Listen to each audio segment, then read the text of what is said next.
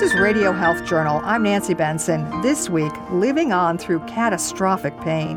I find the pain scale in some ways to be laughable, comical. How feeling can't be characterized in numbers. Living on when you know the pain will never leave, when Radio Health Journal returns.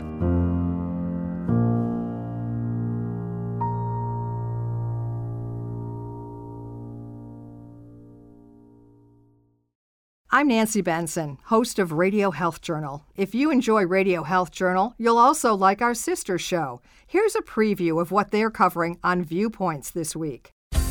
This week on Viewpoints.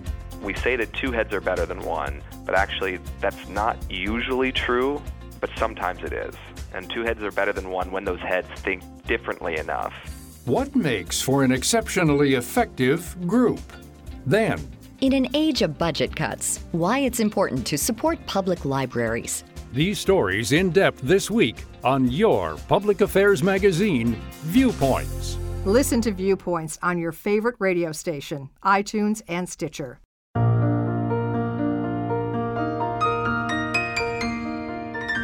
Christina Crosby was once an avid bicycle rider, loving the physical challenge of speeding through the Connecticut countryside where she lived. That all changed on October 1st, 2003, when she was 50 years old. It was a route, a 17-mile route that I had cycled hundreds and hundreds of times before. But this time, there was a branch lying in my way as I crested a hill. I did not see this branch. It stuck in my spokes and pitched the bike sideways very, very quickly. Crosby landed face first. Her head snapped back. Her neck was broken. That left me significantly paralyzed with what's technically called quadriplegia, four-limb paralysis. I've regained some use of my arms and functional use of my hands, although I don't have enough strength to hold a utensil or write. I can pick up a piece of paper. But Crosby says just as important as her quadriplegia is her pain. Crosby is professor of English and feminist gender and sexuality studies at Wesleyan University, and her book, A Body Undone, Living On After Great Pain, documents her experience and her thoughts about life in unrelenting agony. But the kind of feeling that I have is very odd because what I feel most of the time and most intently is neurological pain. It's a buzzing that suffuses my tissues. So the surface of my skin feels that buzzing, as well as the skin as it moves into deeper tissue. So I have a very strange relationship to touch. I can feel down to the bottom of my feet. I can actually flex almost any muscle in my body, but they are not innervated.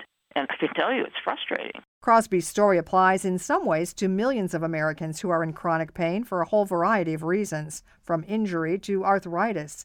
They're often asked by doctors and well-meaning friends to describe how they feel. Crosby says that's an impossible task. The 1 to 10 scale with the emoticons in the doctor's office was developed to replace a chart that had multiple descriptors of pain: pressing, stabbing, pushing, aching, and so on.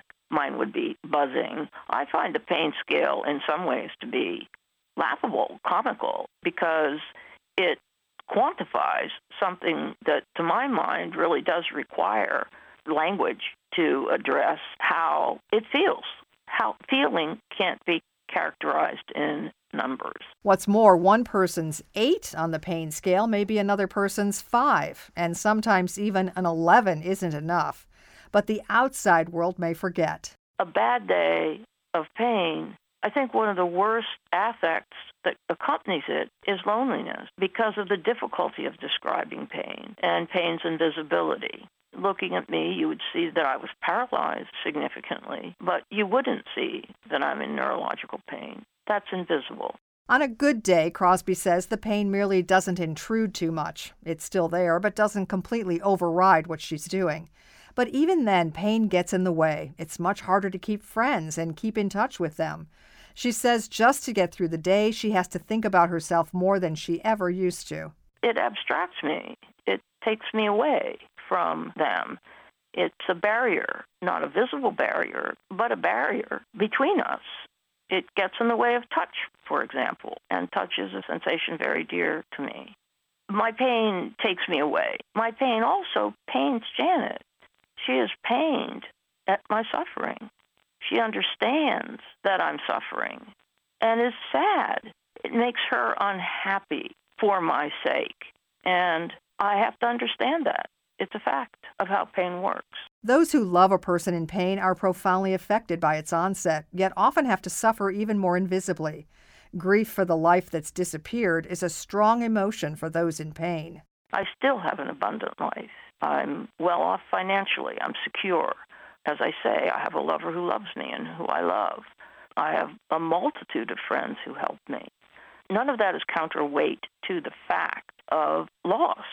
I lost a way of life and a body that I loved.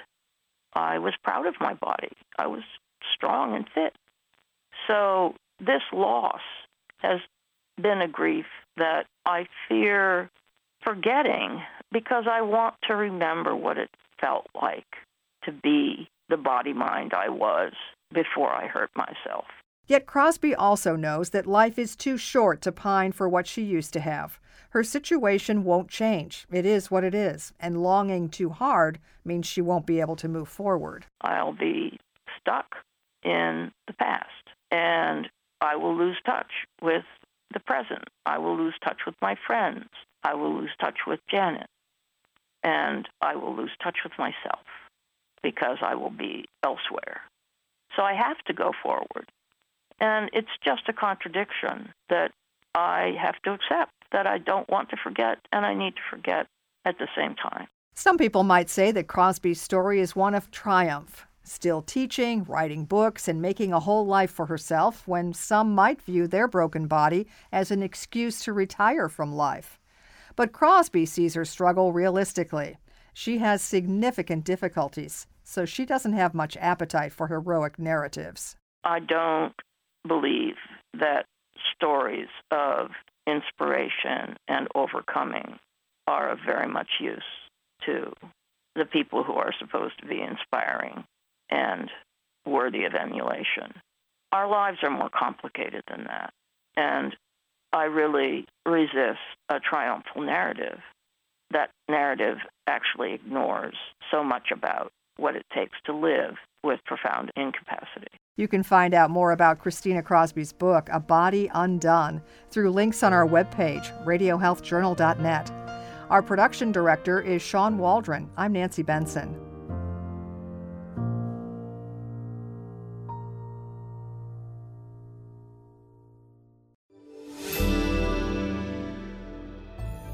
Medical notes this week. Patients with asthma who haven't responded well to treatment may be greatly helped by injections of a drug for eczema.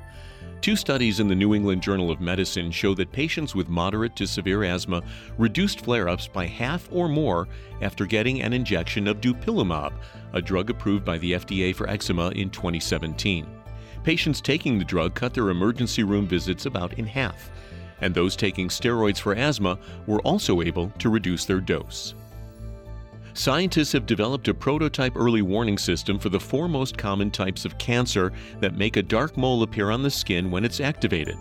Researchers call it a biomedical tattoo and say it would be inserted under the skin, monitoring genetic changes in the body. Mutations associated with lung, colon, breast, or prostate cancer would make the implant turn a dark color, which would be visible through the skin. Researchers say in the journal Science Translational Medicine that the test is at least 10 years away. Surviving a heart attack may be as simple as exercise. A study in the European Journal of Preventive Cardiology tracked nearly 15,000 people for 40 years. It found that more than 10% of them eventually had a heart attack, but those who had pursued a light exercise regimen were 32% less likely to die from it compared to people who had been sedentary. Those exercising at least moderately were nearly 50% less likely to die. And finally, researchers say walking and chewing gum at the same time amounts to good exercise. A study in the Journal of Physical Therapy Science shows that chewing gum while you walk raises heart rate over walking alone, and makes people walk faster and farther.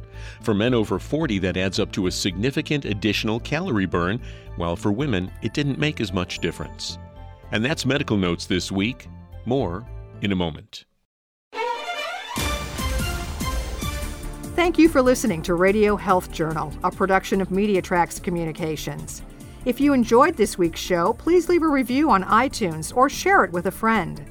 You can find more Radio Health Journal stories about health, science, and technology on iTunes, Stitcher, and at radiohealthjournal.net.